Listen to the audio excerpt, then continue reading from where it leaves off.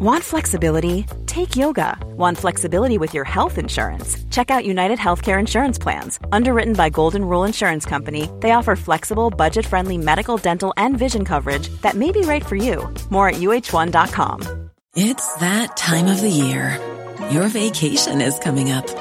You can already hear the beach waves, feel the warm breeze, relax, and think about work. You really, really want it all to work out while you're away. Monday.com gives you and the team that peace of mind. When all work is on one platform and everyone's in sync, things just flow. Wherever you are, tap the banner to go to Monday.com.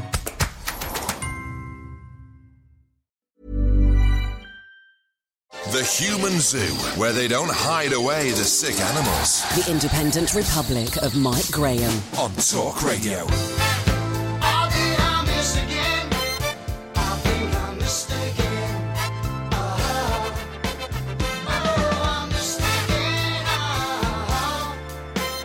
This is the Independent Republic of Mike Graham. We're live on College Green down in Westminster. It's a pretty grim day. The sun is occasionally appearing between the clouds, but it's very windy. There's hurricane conditions down here. I'm joined now by Joe Twyman, co-founder and director of Delta Pole. Joe, you're a little bit chilly sitting there, but welcome to the tent of Talk Radio. And it's better to be inside it, is all I can tell you, than to be outside it. Not always true of the Tory party, but let me just give you the number, because before we talk to Joe, I want to hear from some of you out there as well. 0344 499 1000. Andy says if there were more people proposing a Brexit deal like Marcus Fish, it would have been a lot smoother, I'm sure. Instead, we've got idiots like Boris Johnson spouting nonsense and Tories just trying to stab the Prime Minister in the back for their own gain. It's not like them, is it? And Felix says he was impressed by listening to Marcus Fish as well. He was calm and persuasive. Joe, you're a man that attracts popularity and unpopularity, if you like, in your business of polling.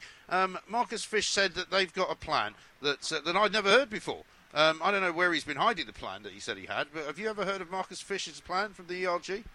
No, I haven't. There's been various rumours of suggestions of plans, and people say they have plans only for them to disappear. The difficulty that any politician on any side of the argument has is that although we are set to leave in March next year, actually the Cabinet Office are already having extensive briefings with big companies and across different industries, saying if it's not sorted out by the end of this year, they have to go into no-deal mode because there will be no bandwidth to deal with anything else. Well, that's the thing. I mean, Marcus Fish, and he was a very good guest, and I was very happy to have him when he was talking about how we've got plenty of time for this. I mean, you'd be lucky to buy a house right now and move into it by March the 29th. The idea that we're suddenly going to have loads of time to completely tear up the Brexit agreement that Theresa May has got in her hand and start with a new one in order to change it by March 29th is nonsense, isn't it? While that's true, it's also true that it's in nobody's interest for this to look easy. Everyone wants to be seen to be working as hard as possible, whether it's the people in Europe or the people in Westminster. Everyone wants the public to know that they have made every possible effort and they have taken it right up to the wire. If they'd said a year ago, "Oh, actually we've sorted it all out, it's all fine," then somebody would have turned around and said, "Oh, well, this isn't the best deal." Which was kind of the default position until suddenly they sprung on us the idea that this deal was now done suddenly. Yes, that's right. I was expecting it to go even later, but of course it may still do that. Think back to 2008 and the U.S. stimulus package that came about after the financial crisis. There was a huge commotion getting that through their parliament, and indeed it failed a couple of times. The markets then crashed. There was all sorts of troubles with currency and the Dow Jones. And then everyone came on board with the president. It wouldn't surprise me if a similar sort of thing happened here over the next couple of weeks. Perhaps the first, even the second vote on the deal fails in Parliament, but then some sort of concessions, however you want to characterise those, go through, and after a bit of market turmoil, everyone reluctantly agrees. Yeah, I mean, that's always been my view kind of overall, but I mean, I've been sort of jumping about like most people have over the course of the last sort of year and a half. From first of all saying, well, surely they don't want us to leave any more than we do want to leave, so we should be able to work something out. To, after the Salzburg business, well, they've been treating Theresa May terribly, maybe we should just leave without a deal, to suddenly thinking, actually, it's never going to happen now, we're never going to get a deal. I consider myself to be reasonably well informed about Brexit, but I'm quite confused now as to what on earth is going on. Oh, well, you have 585 pages of deal to read to clear everything I'm up. like Jeremy Corbyn. I'm not reading all of it, I'm afraid. No, I've got time. me neither. No. I actually don't. I mean, and this is true for most of the general public out there. You and I have not read the deal. I doubt most people here on College Green have read it. And we are not unusual in that respect. Instead, we are taking our cues from the leaders, from the parties, and from the people that we hear on TV and radio. Sure. And what's your polling telling you? What's your data telling you? Because we were hearing from Ross Kempsell earlier that the Tories are dropping like a stone in the sort of public opinion polls at the moment. Well, yeah, there are two ways of looking at this. Firstly, if you take a step back and you say, OK, the principle of Britain leaving the EU, you find consistently that between 6 and 7 out of 10 people believe that we should leave, either because they support it in the first instance or because they think that democracy and the result of the referendum should be upheld. So in principle, you've got a large proportion of people believing that we should leave. But when it comes to the specifics of this deal, and it's worth pointing out that, of course, most people, as we say, aren't paying attention to the actual specifics. But when you ask people about this deal, fewer than 1 in 5 actually thinks it's a good idea and supports it. And so this is a real problem for Theresa May because she has a huge number of people who think it goes too far and a huge number of people that think it doesn't go far enough. Right. And she is stuck in the middle, really managing to succeed with very few people. Indeed. Well, what we heard when the deal was first announced was that because it upsets both sides, it must be somewhere in the right sort of area, because you can't possibly please one side and then upset the other side. You have to be even-handed. So by upsetting both, is that the right way to go? Well, it's a good start from her point of view, I would imagine. I mean, it may, of course, be that she expected everyone to like it, but I think that's unlikely. I think the more likely option is that she views this as a good start and a position from which to bring people around, because she has to convince members of her cabinet, members of her party, members of Parliament, and most importantly, the British people, that this is a good deal. And that process started last week, and it continues. It continued with the Sunday shows yesterday, and it continues now. For her to convince people that she is the best person to deliver this and that this is the best deal for Britain. She has a long way to go and a short time to achieve it, but things can move very, very quickly. Yeah. And in the absence of anyone else, she may be seen as the least worst option. And in terms of the way the public opinion is kind of formed, if you like, has it been affected to a large extent by the attitude, the negative attitude around all of this Brexit business? That, you know, there's always been somebody unhappy with either the result of the referendum, the fact the referendum was even held, you know, now what has come out of a sort of break-up agreement that Theresa May has emerged from Brussels with. You know, there's so much negative speaking going on that must affect public opinion, mustn't it? Yeah, inevitably, you have a group of people who've been upset since the result came out, and they have had the lion's share of the coverage. Most of the protests have been about a second referendum and staying in the EU. We haven't seen so much support since the referendum result for leaving, at least among the sort of the things that happen out there. But as time has moved on, we've seen a lot of people disappointed on both sides, because on the Leave side, a lot of people thought, well, I want my kind of Brexit. I want Brexit to feel real for me. Right.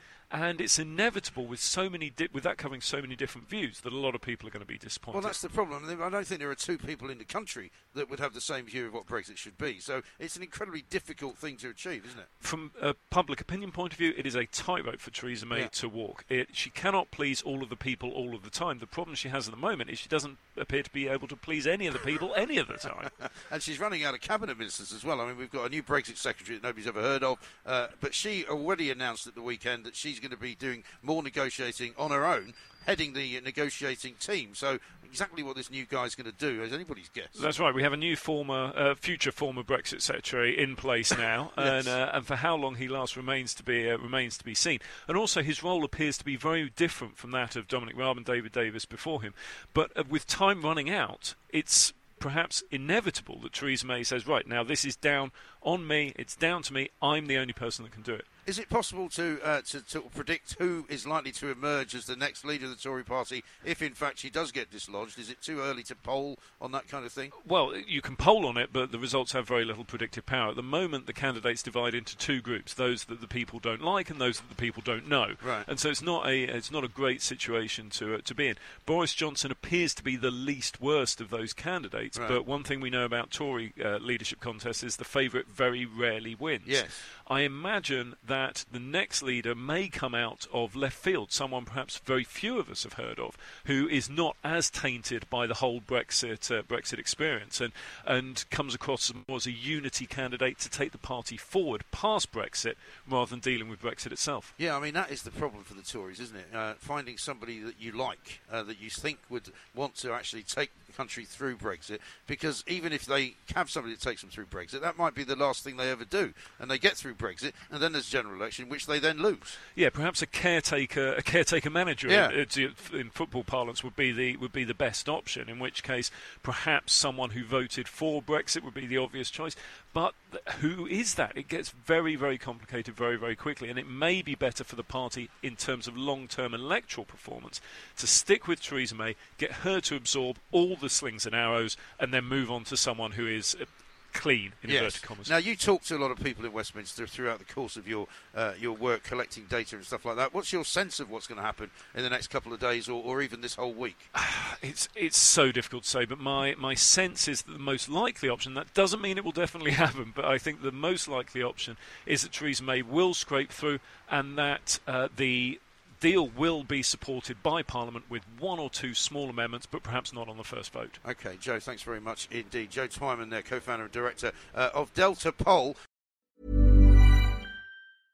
Ready to pop the question? The jewelers at BlueNile.com have got sparkle down to a science with beautiful lab-grown diamonds worthy of your most brilliant moments. Their lab-grown diamonds are independently graded and guaranteed identical to natural diamonds, and they're ready to ship to your door. Go to BlueNile.com and use promo code LISTEN to get $50 off your purchase of $500 or more. That's code LISTEN at BlueNile.com for $50 off. BlueNile.com, code LISTEN. Hey, it's Danny Pellegrino from Everything Iconic.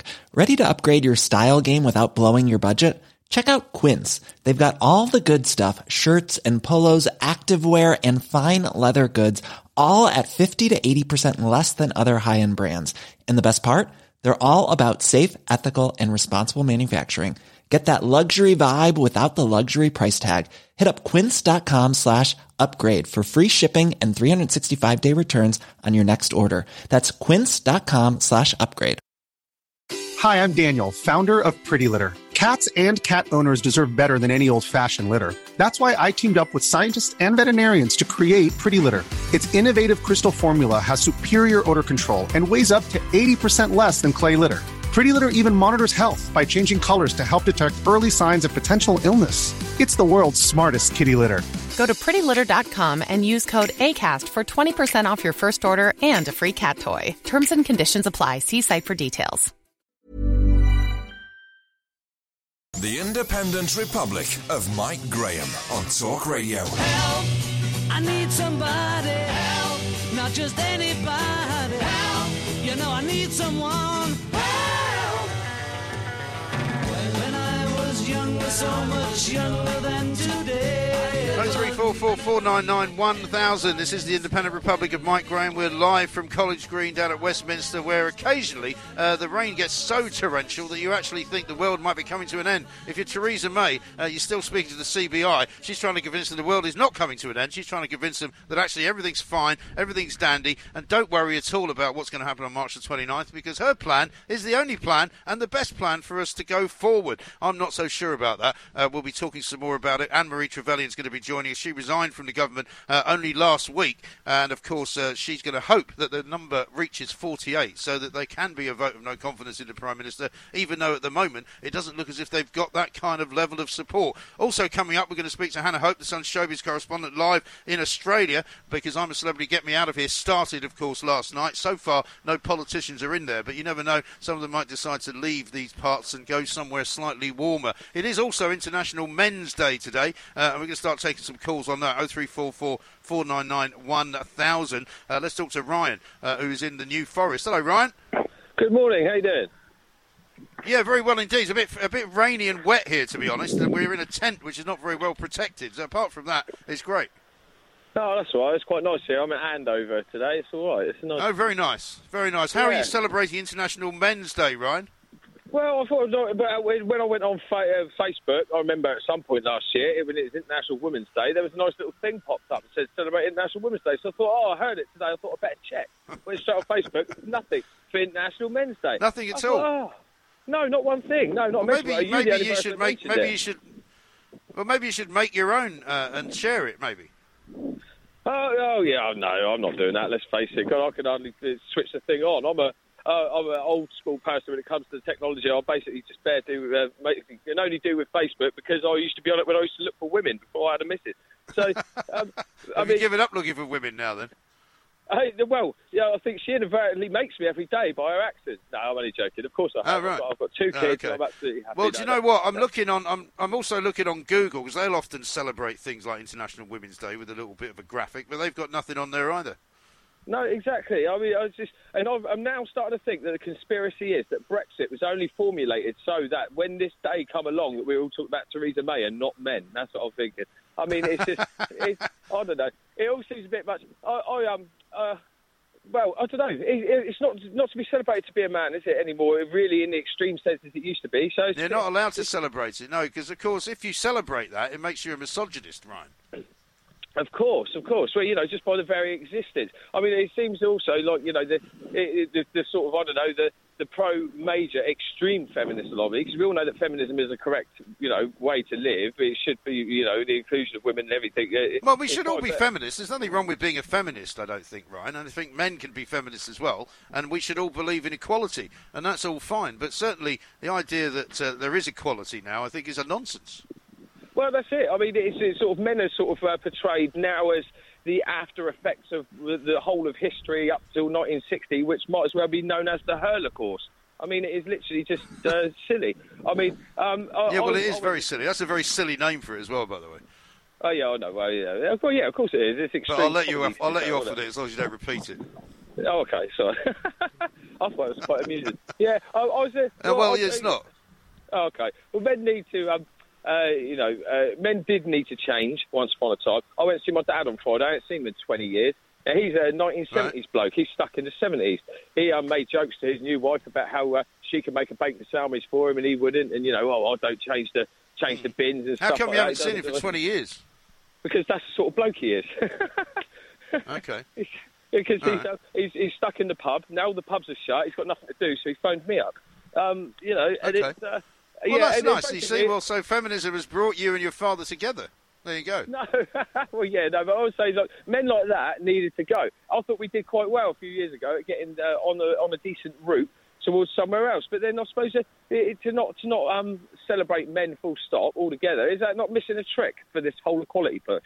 Or is it, do you think... Well, I suppose so. I'm not really in favour of days for anything, to be honest. I mean, you can have a pancake day, you can have an International Men's Day, you can have an International Gherkin Day. I mean, what's the point, to be honest? Most of it is all a marketing ploy for you to spend money on something. I mean, apparently it's Black Friday begins today. Guess what? It's only Monday. Well, I know, but Black Friday, I mean, I think in a few years' time it would have got so far, it won't be a week, it won't be a day, it'd probably be, we'll refer to it as Black History Month. Just be all year. Yeah. It'll just be all year. Well, this is about shopping, I have to tell you, Ryan. Anyway, listen, thanks for calling in, and enjoy the rest of your International Men's Day, and I hope you do something sensible with it, and not just go to the pub with your dad. We've got lots more to do, of course, 0344 499 1000. Some of you eagle-eyed television viewers may have noticed that last night I'm a Celebrity Get Me Out of Here started. You will have noticed, of course, that Ant and Dec did not begin to host it. It was instead Dec and Holly Willoughby, and by all accounts it all went rather well. Let's go down to Hannah Hope now, the Sun Showbiz correspondent, live in Australia. Hannah, a very good morning to you, or a good evening, as I would normally say to you. Good morning and good evening. Now, listen, I think everybody has, but without a shadow of a doubt, given a thumbs up and 10 out of 10 to Holly Willoughby, haven't they? Well, yeah, everyone was holding their breath to see how Holly would do beside Dec in Ant's absence. But I think she did really well. Dec did most of the heavy lifting when it came to the jokes, but she was funny, she was light, she was fluffy, and they had. I thought they were almost flirty actually in their banter, but it was really easy to watch. They were quite flirty, weren't they? Well, but it was easy to watch, and I felt kind of safe in their hands. You never want to feel on edge with presenters, do you? You just want to feel relaxed, and so you can actually enjoy what's going on. No, and in fact, it was a bit of a masterstroke, really, wasn't it, from the producer's point of view, to bring her in, because we all know they share an agent, we all know they share an awful lot in common in terms of she's done stuff with Ant and Dec before. She's very kind of, I don't want to use the word easygoing in the wrong way, but she's very easygoing in the sense that she's not trying to hog the limelight. You know, he was making quite a few risque little jokes, she was giggling away. You know, it was as you say, it was all very comfortable and familiar, wasn't it? They've been friends for decades, yes. So they are mates outside of work. They party together. They live in the same part of London. So I guess that kind of relaxed vibe came across on screen. And it was quite funny, you're right. Dec did seem to be enjoying taking the limelight. Like, he was being quite cheeky, almost childlike. Yeah. So maybe Ant is the one who keeps him in check. So I think that she's going to have to kind of make sure he doesn't get too kind of wayward. But yeah, it was quite nice to see. It was nice to see. I suppose let's talk about a few of the highlights, if that's the right word. Anne Hegarty was in tears during the start of the show, saying that she might quit just after entering the camp. What was all that about? Anne Hegarty, one of the chasers, she found it all a little bit overwhelming in the first day. She does suffer from Asperger's, and I think for someone with that condition, it can be quite difficult being put into quite intense social situations. But she dealt with it really well. All of her teammates rallied round her, hugged her, made sure she was all right. And by the end of it, she was like, "Oh, I'm glad I'm in this team now. I feel happy that I'm here." It was quite funny with Harry Redknapp, of course. He didn't realise, he's never watched the show before, and he didn't realise that when the cameras stopped rolling, that was it, you still don't get anything to eat. He was expecting bacon sarnie and a cheese roll, he was saying, to be handed out round the back with some coffees out of a food van. So that was quite hilarious to see. I don't think he really realised just how much he'd been roughing it. So I think... Well, this is the weird thing, isn't it? Because... Sorry, go on. No, carry on.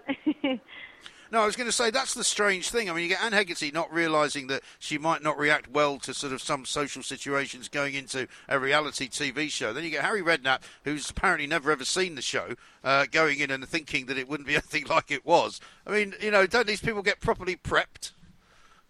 Yeah, you do wonder, and you sort of think, it's not that hard to do a little bit of research. You only need half an hour and an internet connection to YouTube just to see what it's like.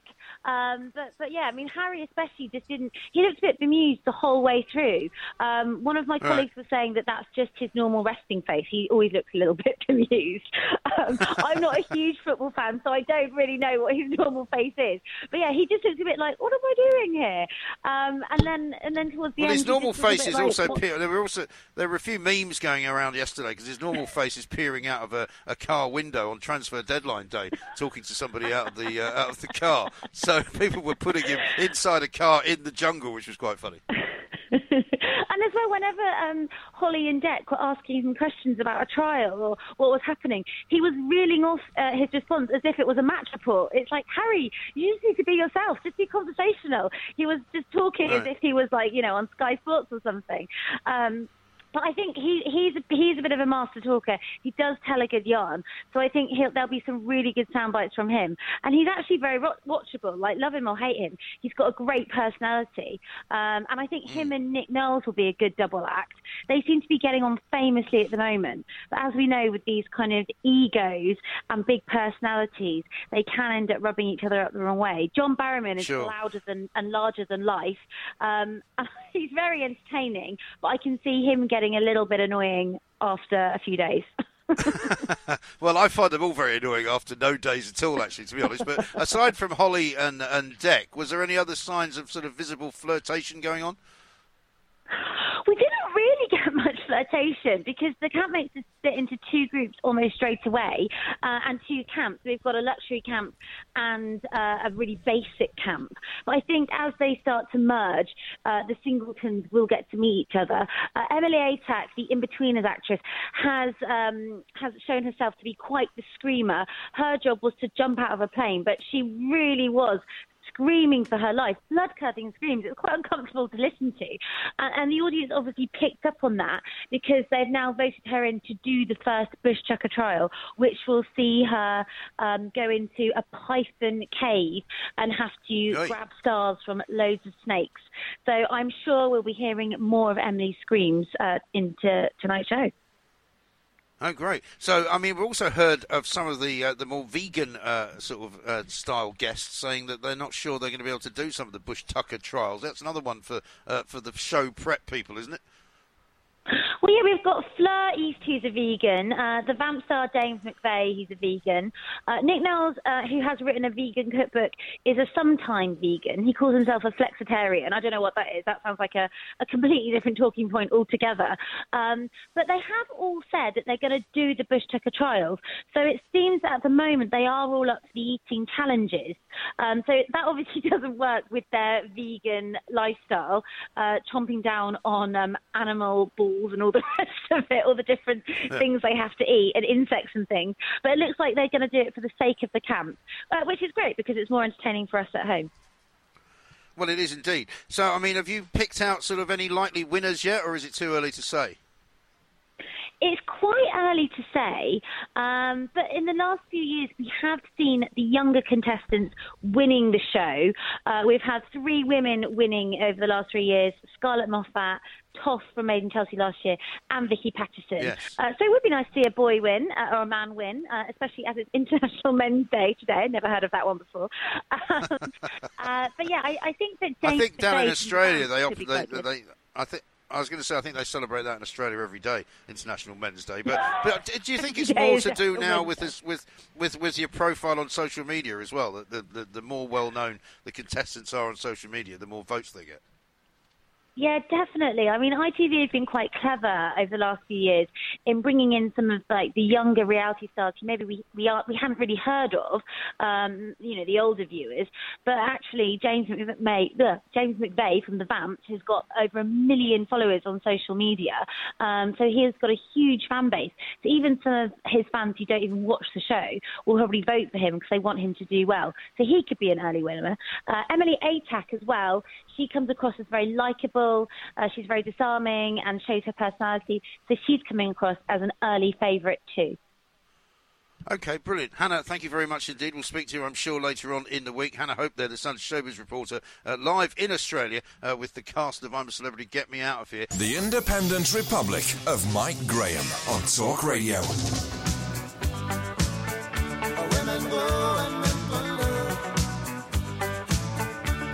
Can't you hear the thunder?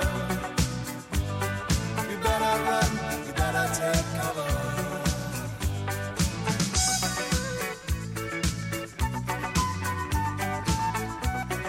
This is the Independent Republic of Mike Graham. You know what to do. 0344 499 1000. We're coming live to you from College Green down in Westminster, where there's a bit of a febrile atmosphere, albeit very quiet on the surface. Nobody's quite sure precisely what's going to happen next. The Daily Mirror today's got a story saying civil unrest on the streets, a shortage of medicine, fuel and food, and our ports and airports at a standstill. It sounds like a Project Fear description of a post-Brexit nightmare scenario. Well, that's because that's exactly what it is. It is a Project Fear description of a post-Brexit nightmare scenario, and in fact I'm going to rip the paper up, but you can't actually hear me ripping the paper up. I used to work for the Daily Mirror and it was a good paper. What a load of rubbish. We're now joined by Anne-Marie Trevelyan. Anne-Marie, very good morning to you. Thanks very much. Thank you very much for joining us. It's not very nice out there, is it? It's chilly. It's a chilly November day. But chilly, a bit windy, a bit unpredictable, the weather. What's happening over the road? What's going on? What can you tell us? Well, the Prime Minister's just been making a speech at the CBI where she's reiterated again that the withdrawal agreement, the divorce part of all this process, apparently is signed and sealed and shut down, which for me, just sadly reiterates why I felt I had to resign last week, because the 175 pages of this Northern Ireland Protocol, as far as I'm concerned, are just absolutely wrong, and we shouldn't be signing up to that. There are sort of mixed signals as well coming out, aren't there? Because I'm seeing that some government sources are now briefing that, in fact, the withdrawal agreement is not absolutely and utterly set in stone. There might be some little changes that can be made to it, while at the same time, she's up there talking to the CBI and saying, this is the best deal we're going to get, this is the deal that we want to have, this is going to be great for us in terms of the borders, in terms of immigration, it's going to be great on trade, we might have a future conversation about our future relationship. It's all a bit woolly, isn't it?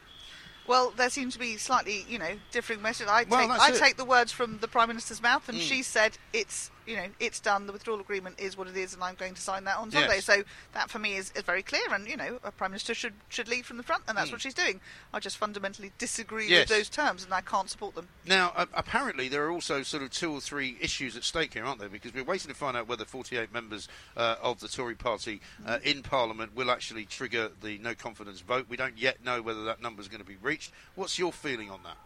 I don't know. It's been a really interesting weekend, actually, because I think, obviously a number of us resigned from government last week, making it clear that we felt that the policy wasn't one we could support.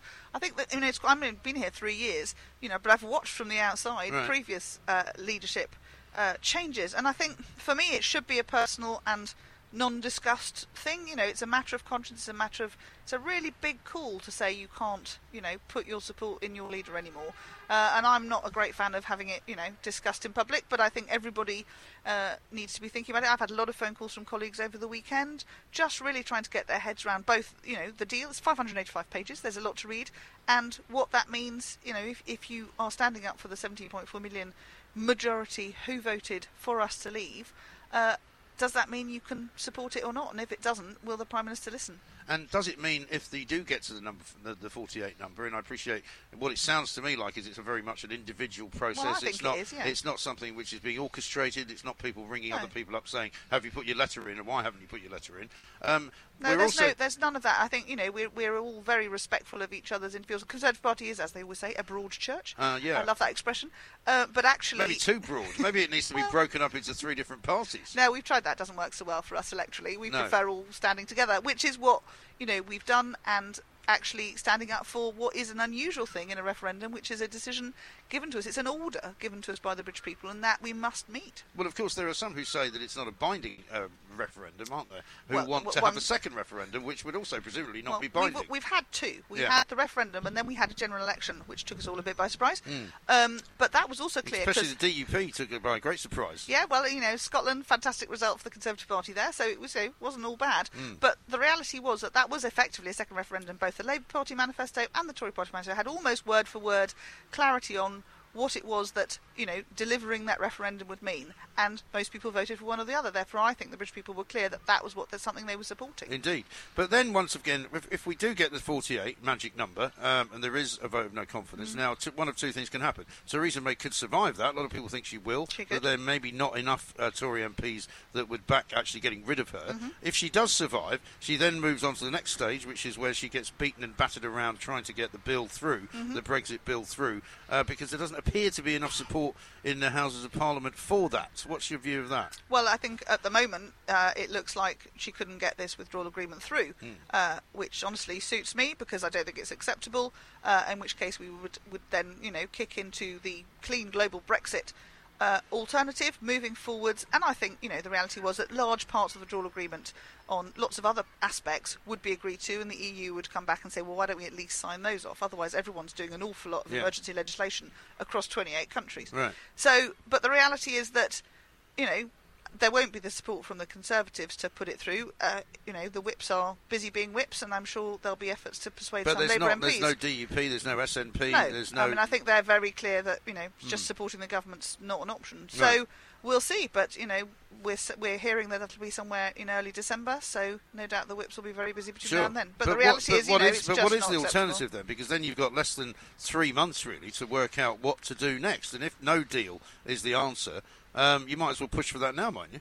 Well, if it's this withdrawal agreement as presented now, or no deal, which I consider to be a clean, WTO terms, global Brexit, that would be my choice, and that is the default choice, because the government is now ready to implement. They know what needs to be done, and it's a matter of cracking on. Philip Hammond releasing the $3 billion he's put into the reserves to use to do that, and both supporting business and getting the government various constituent parts up and running. It'll be a lot of legislation to put through. We'd all be very busy, but maybe our electors will be pleased to see us working hard. Yeah, maybe she'll work over Christmas, perhaps. But the CBI have been saying before Theresa May's speech this morning that the rebels in the Tory party are causing financial unease and financial distress to the companies of this country, because we don't still really know what it all means. We don't know what we're going to emerge with on March the 29th. We don't know what March the 30th is going to look like. We don't really know what the next sort of 6 months is going to look like, do we? It all sounds a bit like the Millennium Bug kind of panic attack, doesn't it? On the 29th,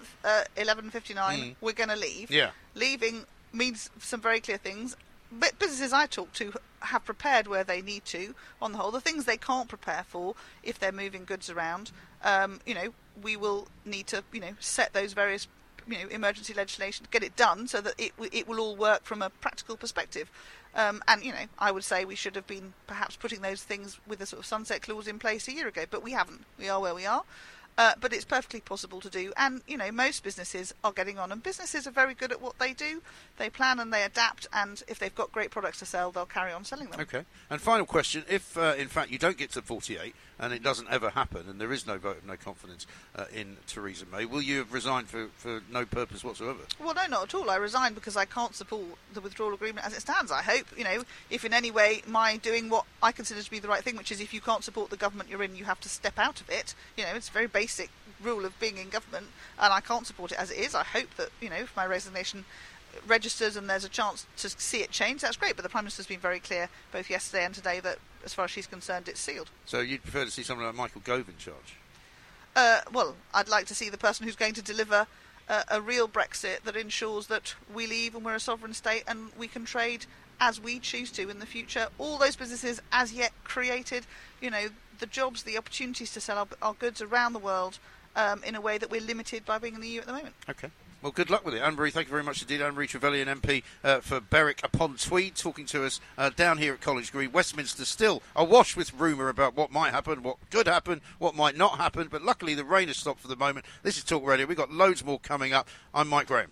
Across the UK, online and on DAB, the Independent Republic of Mike Graham on Talk Radio. So if you enjoyed that, be sure to catch the whole show 10 to 1, Monday to Friday on Talk Radio, via DAB, online or via the Talk Radio app. If you have an opinion on the stories we cover, we'd love to hear from you. Call us 0344 499 1000 or tweet at Talk Radio during the show to have your say. The Independent Republic of Mike Graham on Talk Radio.